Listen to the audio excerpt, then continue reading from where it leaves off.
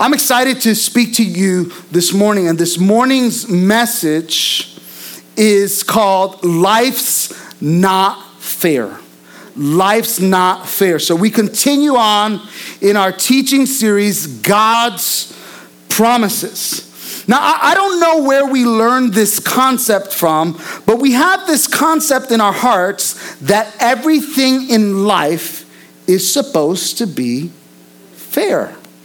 In fact, one of the phrases that you learn when you were a kid is, that's not fair. That's not fair. Right?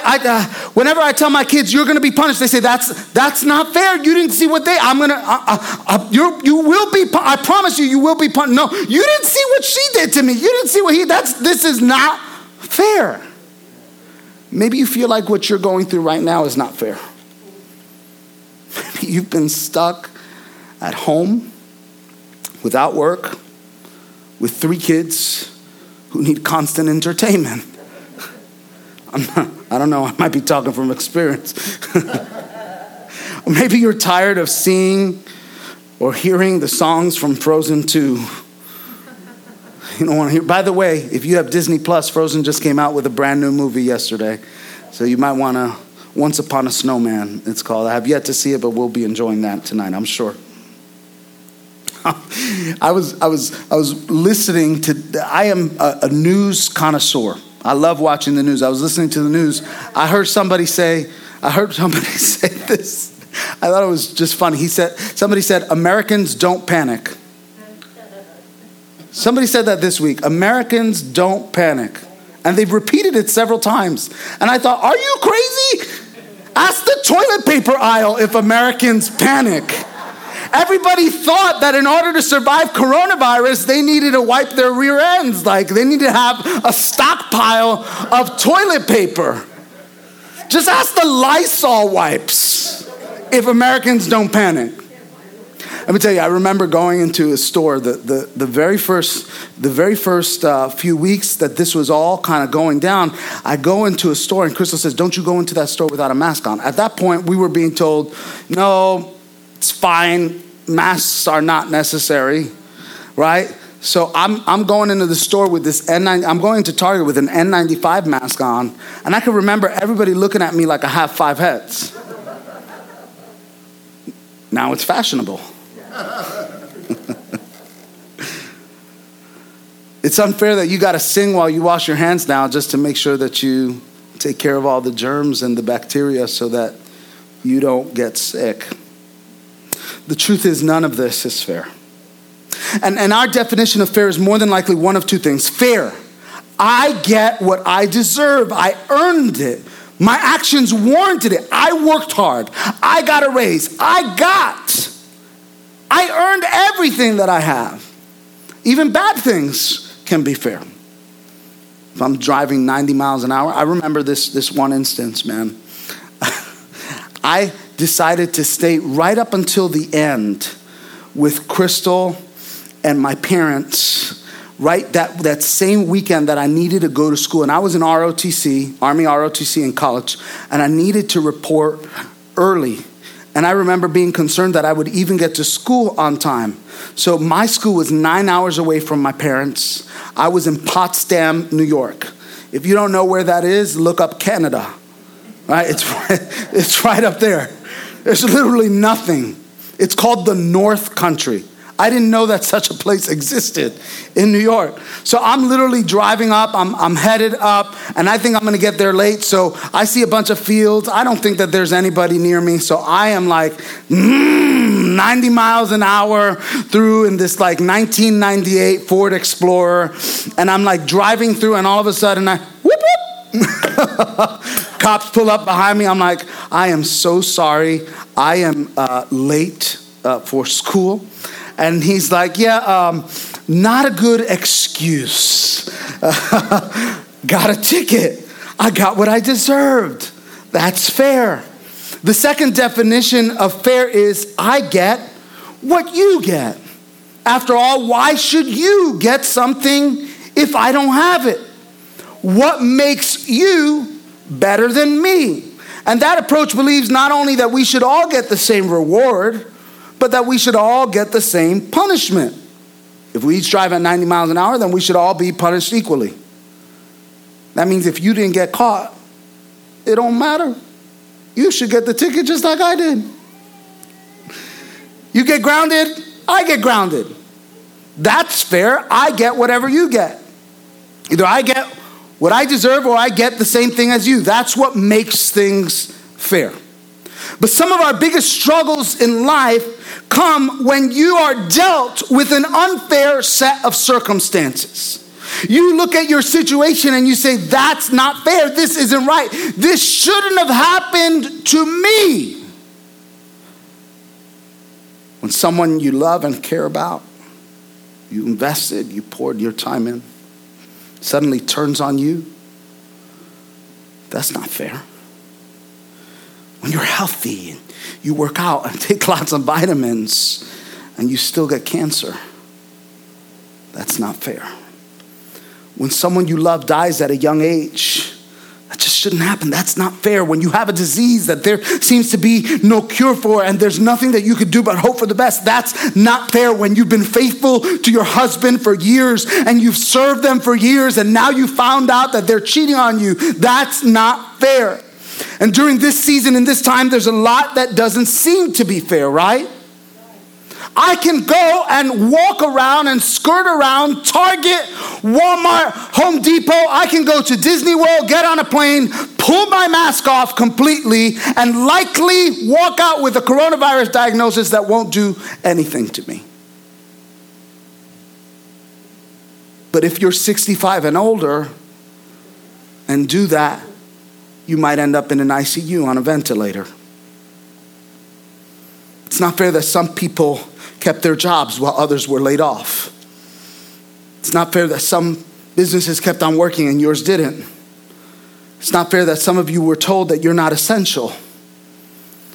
And after being careful and taking all the precautions in the world, maybe you test positive for the coronavirus. And your neighbor who flouts all of the suggestions, guidelines, and rules is still healthy. That's not fair. Maybe you're watching this sermon right now in isolation and you've been in quarantine and you wonder what you did or didn't do to deserve this. I could go on and on. At some time or another, we all face it. Something goes wrong. You didn't deserve it to happen. It makes you mad. It's just not fair. Been in those moments, man. I've sat in my office with several women and men, but mostly women, throughout the course of my ministry, where they have sat down and told me I made some decisions while I was young, and now it's tied me to someone I don't want to be with anymore.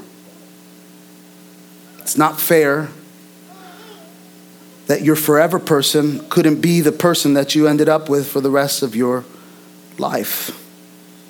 That's not fair. And oftentimes in those struggles and circumstances, it causes people to be angry with God. And we ask ourselves this question: if God was really a loving God, wouldn't everything be fair? Why would God let this happen? Why didn't he stop this from happening to me somehow? Why me? Why this diagnosis? Come on, God. This is not fair. And as a result, people get filled with resentment, bitterness, and anger. And they decide if life isn't fair, then God isn't fair. Then there are super spiritual people who try to make everything out to be your fault. There must be sin in your life. When people say that, I just think, are you insane?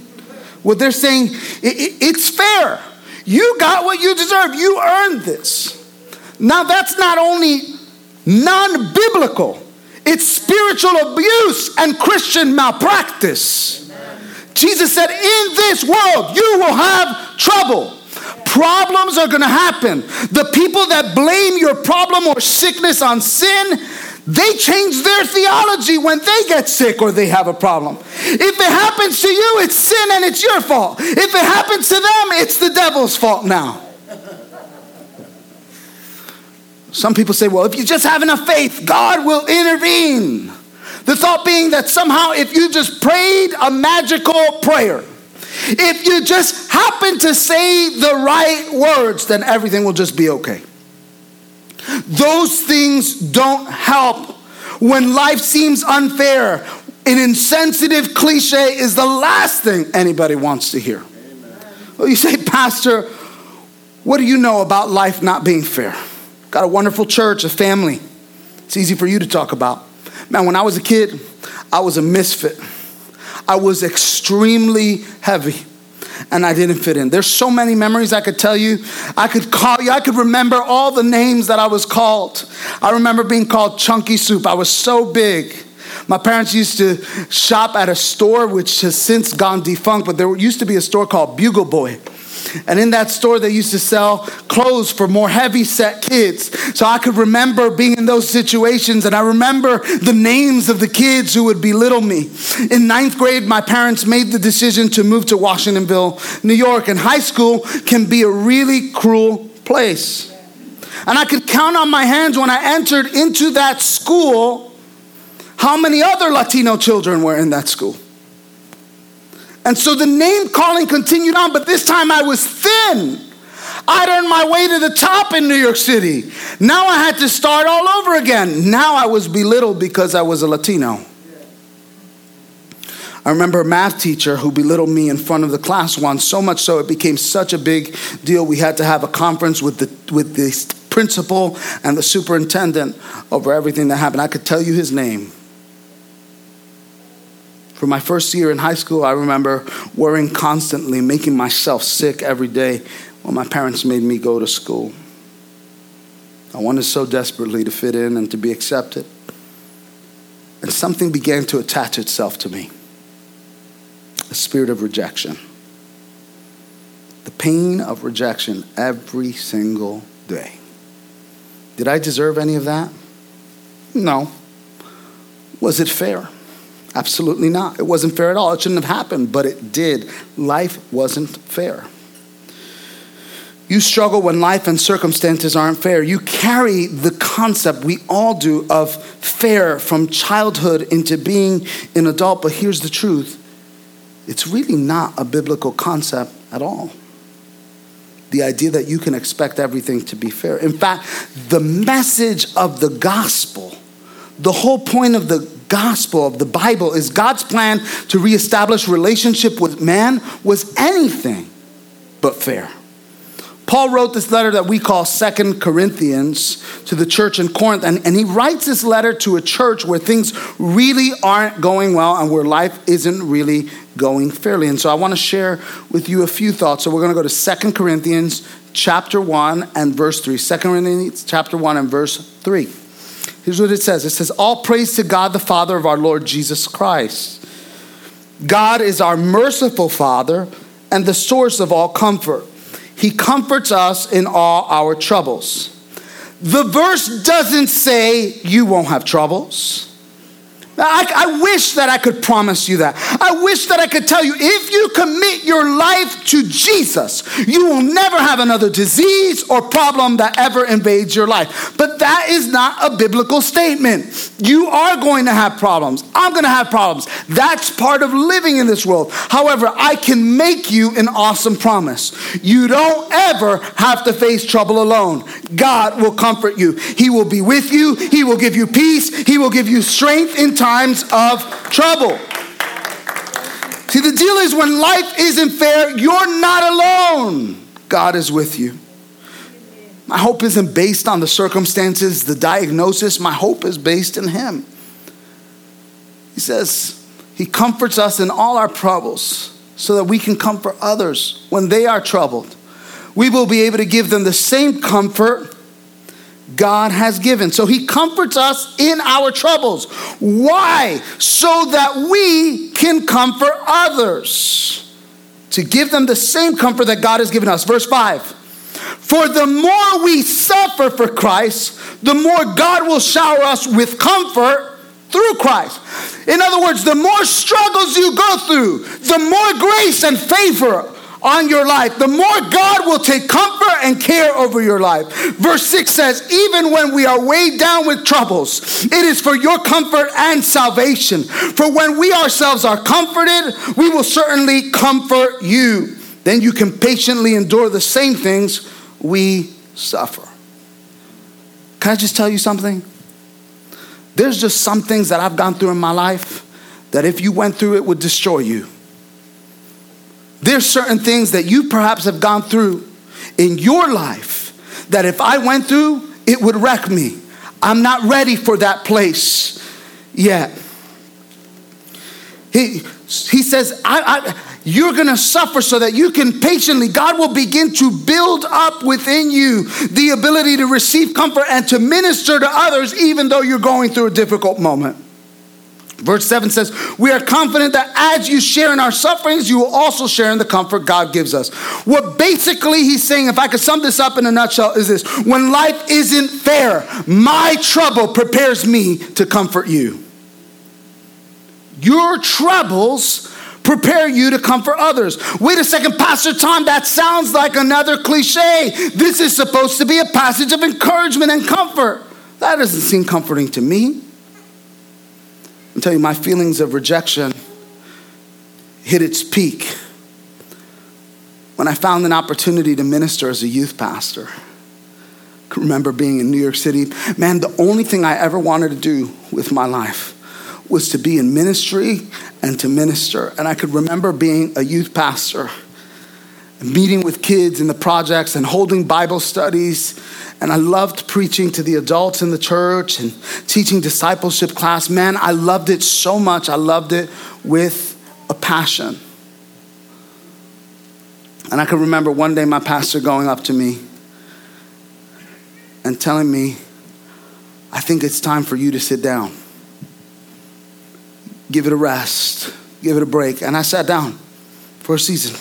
I was good. I was good to submitting to the authority appointed above me. And I thought that this was the best situation in the world. Why? I'd grown up with this man who was my pastor. He was my God brother. I knew him for years before he became my pastor. I loved him. I trusted him. I loved his family. I loved his children. And I thought that this was the best place. This wasn't the place to earn a major salary. It wasn't going to be a mega church, but it was a place that was home to me. And then one day, he would go on attacking me over and over again to my face because there were people telling him that I was going to be, an 18-year-old kid, listen to this, an 18-year-old kid was going to be the pastor of his church. An 18-year-old kid is gonna take over a church for a 30-something-year-old man. Then he stopped showing up to church on Sundays at all. On the blue. And a young 18-year-old kid would have to go up and preach on Sundays. And go and do Bible studies on Wednesdays and Tuesdays and Fridays. And then I found out exactly why he was taking this trajectory in his life. He was on drugs. He was doing cocaine. You said, Pastor Tom, this is hearsay. No, it's not. We have evidence. There was proof. Listen to this. This lasted with me for years. Last July, for the first time in 10 years, he reached out to me. He goes, God bless you, Pastor Tommy. Can you spare some time to chat with your God brother for a few minutes? I need you to forgive me. Would you have the courage to pray over my life? Please, I am humbly requesting I let my pride get in between you and our love as brothers. And Crystal, I always had this feeling that you were going to replace me when I retired as pastor. There's a lot of things we need to talk about, but the first thing is on my part to say I'm deeply sorry without an excuse. Please allow me the time to speak with you and Crystal. I went through a lot of pain. So much so that I thought the answer to that pain was for me to leave. And so I joined the army. And I left. And then I was a chaplain in the army, getting drunk. My life was out of control. Completely out of control. All the time, this was the situation. I wanted nothing to do with God. I went into my space in the military and everything was like going through the motions over and over and over again because I was dealing with this rejection and pain. I did not even want to enter into a church. I didn't want to go into a church because church was the place of pain for me. And it became even more so and more specific because my pain, there is a huge cultural difference. There are several different types of churches in this world. There are white churches that exist out there. There are black churches that exist out there.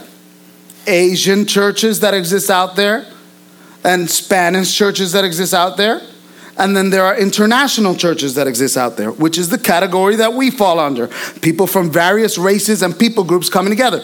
Our culture looks a lot different than a traditional Hispanic Latino church. I'll tell you that right now. I grew up in it my whole life. There was so much pain that I didn't want even to walk into another Spanish church ever again. Because I said, this is not only just this pastor. This pastor's attitude and character is a function of the broader dysfunction that exists in this culture of Spanish Pentecostal churches. I carried this rejection and this pain with me. Several years into me becoming a lead pastor, I prayed a very unusual prayer. I said, God, don't ever let me forget how that feels and how I felt. Don't ever let me forget the feelings of pain and rejection. And you say, Pastor Tom, why would you ever pray that? Aren't you supposed to get over all that stuff? Oh, give me a second. Let me finish what I prayed. I said, don't let me forget so I'll always be able to minister to hurting people. Help me identify with the rejects and the outcasts, with the unwanted, with people who feel like losers, like they're worthless. Help me to somehow share with them what I so desperately needed in my season of pain. Help me to give them some love, some acceptance, and a little bit of worth that can only come from you. And now I feel that that's a part of my life mission, to share the comfort that I experience with others. One of the criticisms that I often get from people is, you give people too many chances. I do. And now you know why. Because I can minister to them in a way that is unique, that some other buttoned up pastor might not be able to. Did God let me experience that so that I could comfort others? That doesn't seem fair, does it? Now, I would never go back and relive any of this for anything. But this is not maybe popular, but it's true. When you learn when life isn't fair, prepares you to comfort, help, and minister to others are in the same situation, you might not think that's fair. Everybody's response would be predictable. That's not fair. Why should I have to endure something to help somebody else out? What kind of God will allow that? That's not fair at all. And you're right. That's not fair. Do you remember our first definitions of fair? I get what I deserve. It's fair if I get what I deserve. But there's no way I should suffer to help someone out. I don't deserve that. But here's what jumped out at me as I was reading this passage. Suffer so someone can be helped? Wow. Doesn't that sound familiar? That's exactly what Jesus did. He suffered so we could be comforted. And if you think about it, the cross wasn't fair. In fact, it was the most unfair moment of all time. Jesus Christ, the perfect, sinless Son of God, hung on a cross to pay for sins that he didn't even commit. He suffered for our comfort. He died so that we could have life. That's not fair. Well then, Pastor Tom, what is fair? The Bible says in Romans 6:23, for the wages of sin is death. what do you deserve?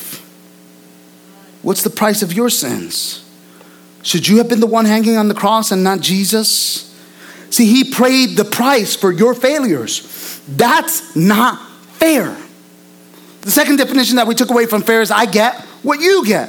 We all get the same punishment. We all get the same reward. If, as a kid, if my brother and I both fought, we both got spanked. That's fair. We get the same punishment. But in this case, you did wrong. Jesus did no wrong. You got off free. Jesus died on a cross. That's not fair. I want to break a paradigm in your head right now, because the concept of fair is vastly overrated. The fact that you can sit in a church right now in comfort with air conditioning and with heat in the middle of the winter speaks to the fact that we live in luxury. But if you go to a foreign nation where they don't have any floors, no air conditioning, and no chairs, it's not fair. In this case, the not fair part has benefited you.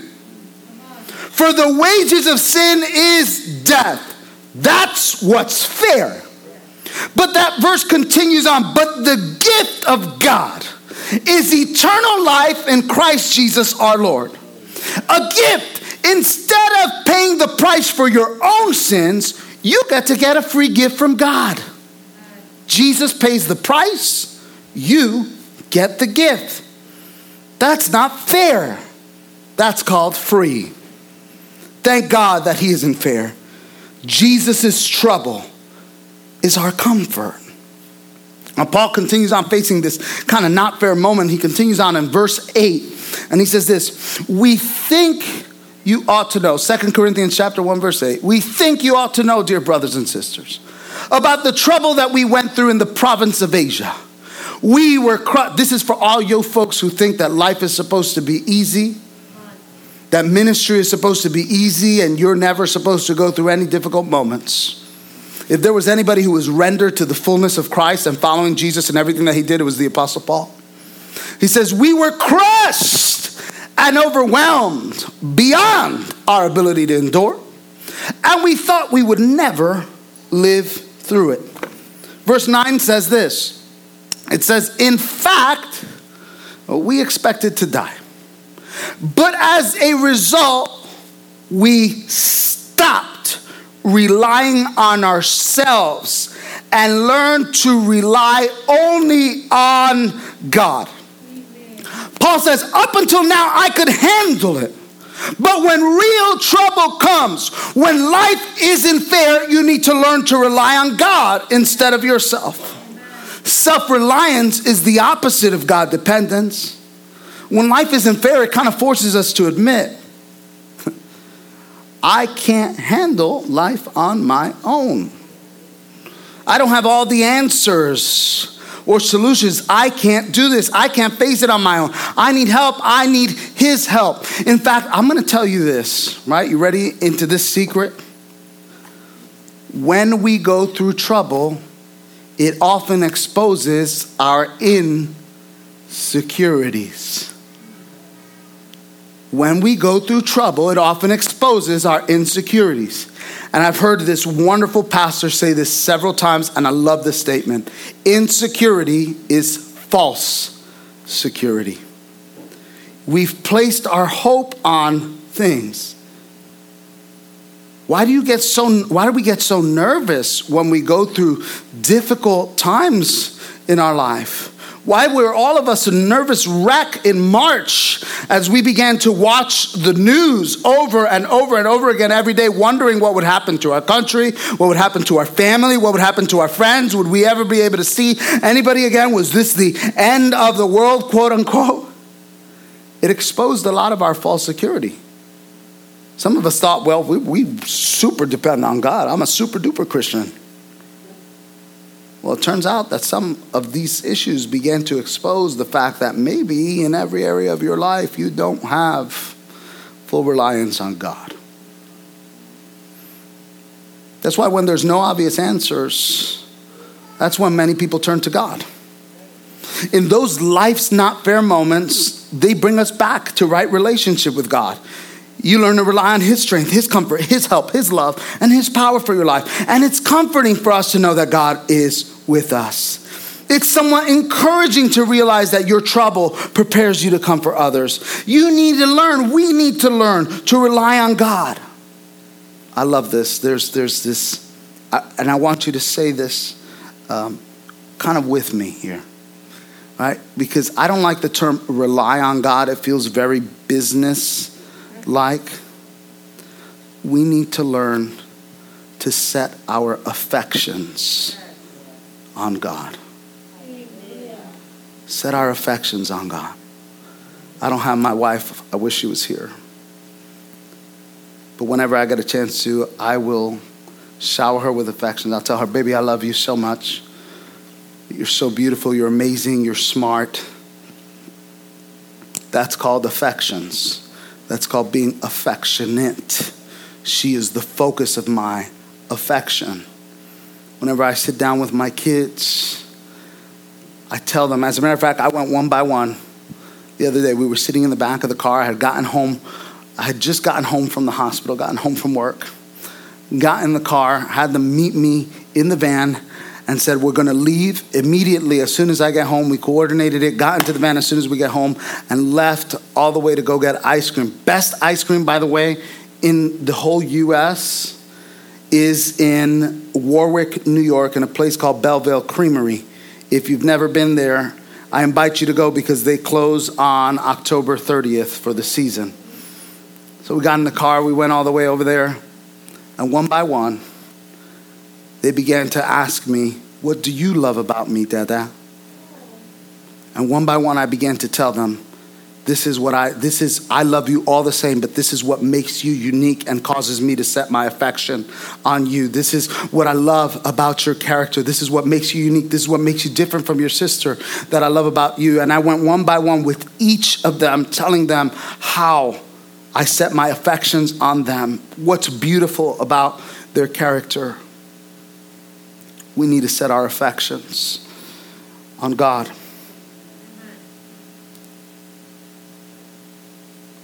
Relying on God, setting our affections on God.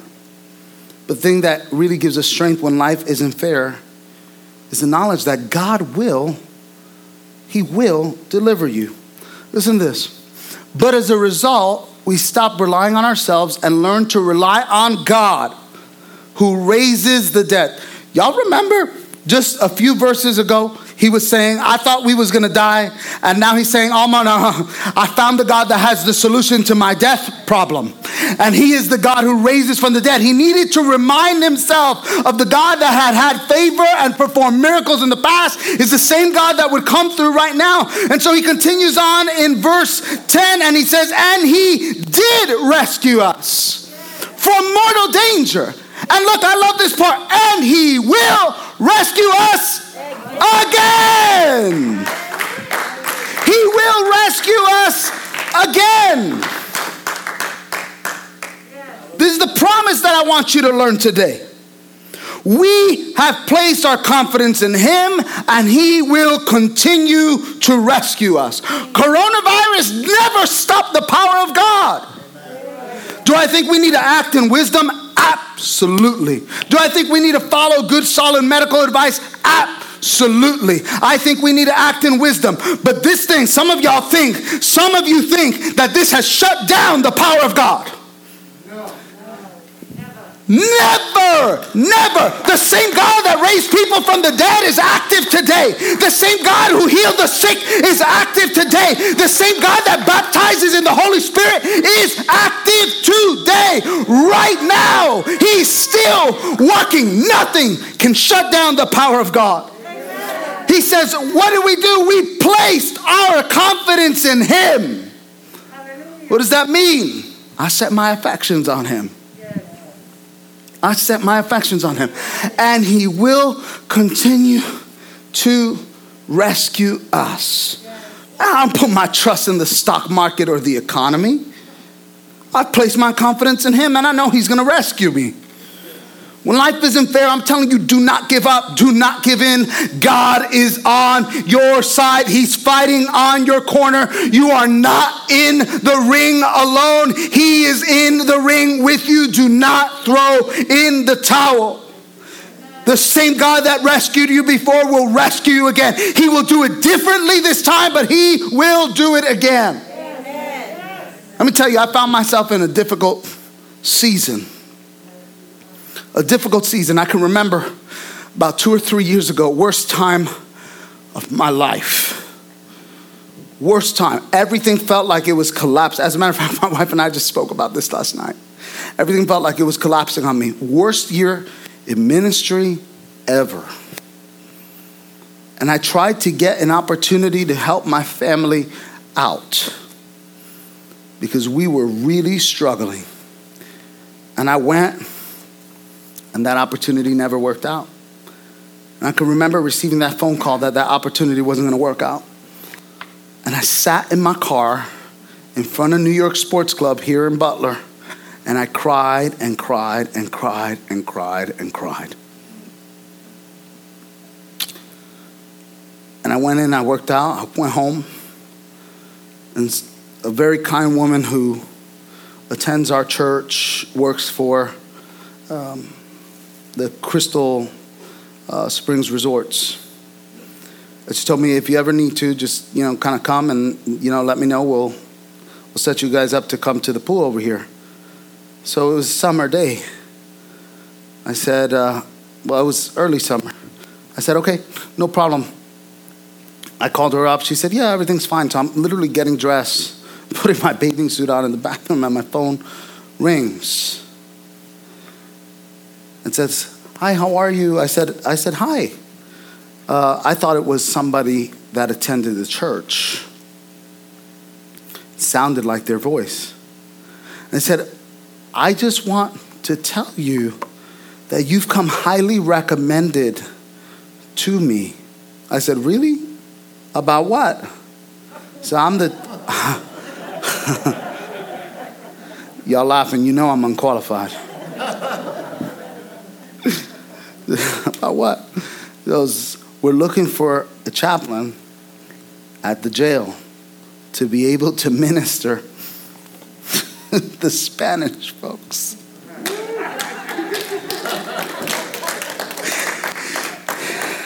Unless you were here with me that year, you don't understand why that's ironic. I was going to be the federal immigration chaplain. Well, that year, man, I had gone through heck and back. Let's just say that. And I didn't know. It would have been easy, man. I was praying. The way I was praying, I was like, Lord, may money fall from heaven. May provision come in from heaven. But God had a different idea. God was like, Tom, I need you to work a few more hours, but I'm going to provide nonetheless.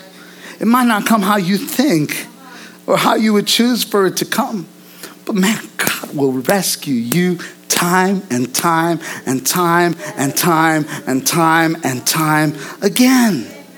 You see, here's the truth. God proved his power to defeat any enemy that we will ever face when he defeated the ultimate enemy, death, on the cross. See, Jesus paid the unfair price for us on the cross. Unfair, but not final. You see, God rescued him. 3 days later, he was delivered from the grave. From the ultimate unfair moment, he rose again, and there was victory. Here's that awesome truth. When life isn't fair, God will rescue you. And here's the thing with us right now. Fair has to do with right now, immediately, what happens to you today. I get what you get. I get what I deserve. You ever heard your mom say this whenever you kind of got a little stubborn on her? Life isn't fair. Life isn't fair. Your mom was right. Life isn't fair. Thank God. God didn't promise you this life would be fair. The cross wasn't fair. God didn't promise you fair, but he did promise you that you can be free in him, be rescued in him, Just think about this. If life was fair and you got everything that you deserved, that's right. Joe, right? You struggled for years in addiction. And God delivered you. But if you had gotten the sentence that everybody else got, you might not have a family today, or walk or have the same type of ministry that you have today. If life was fair, then you wouldn't be walking in provision and abundance right now. If life was fair, then we would all be spiritually down and out without our Savior to provide for us if life was fair. I just spoke to somebody this week. And I said to them this week, you've walked through a painful road in your life, one that I could never comprehend. Why don't you consider starting a grief ministry in the church so that your pain can serve as an example, because you're ministering so well right now to people who are experiencing pain and loss. You think, I always laugh every time somebody used to go, I'm sorry, I am a respecter of everyone from all faiths. But I always laughed when everyone would go to marriage counseling with a Catholic priest. Because I always used to wonder, what experience are they going to talk to you from? How are they going to tell you how to make it through tough times? Now, granted, I think we all have a certain capability to minister, but we can't get into the depths of ministry if I haven't walked where you've walked before. If I haven't undergone what you've undergone before. The best person to minister to someone who's grieving a loss is somebody who is lost. The best person to minister to someone with rejection is someone who has been rejected. The best person to minister to a drug addict, if I ever have a drug addict in the church that comes in for help, and we've had before, guess where I'm sending them? I send them to talk to Joe.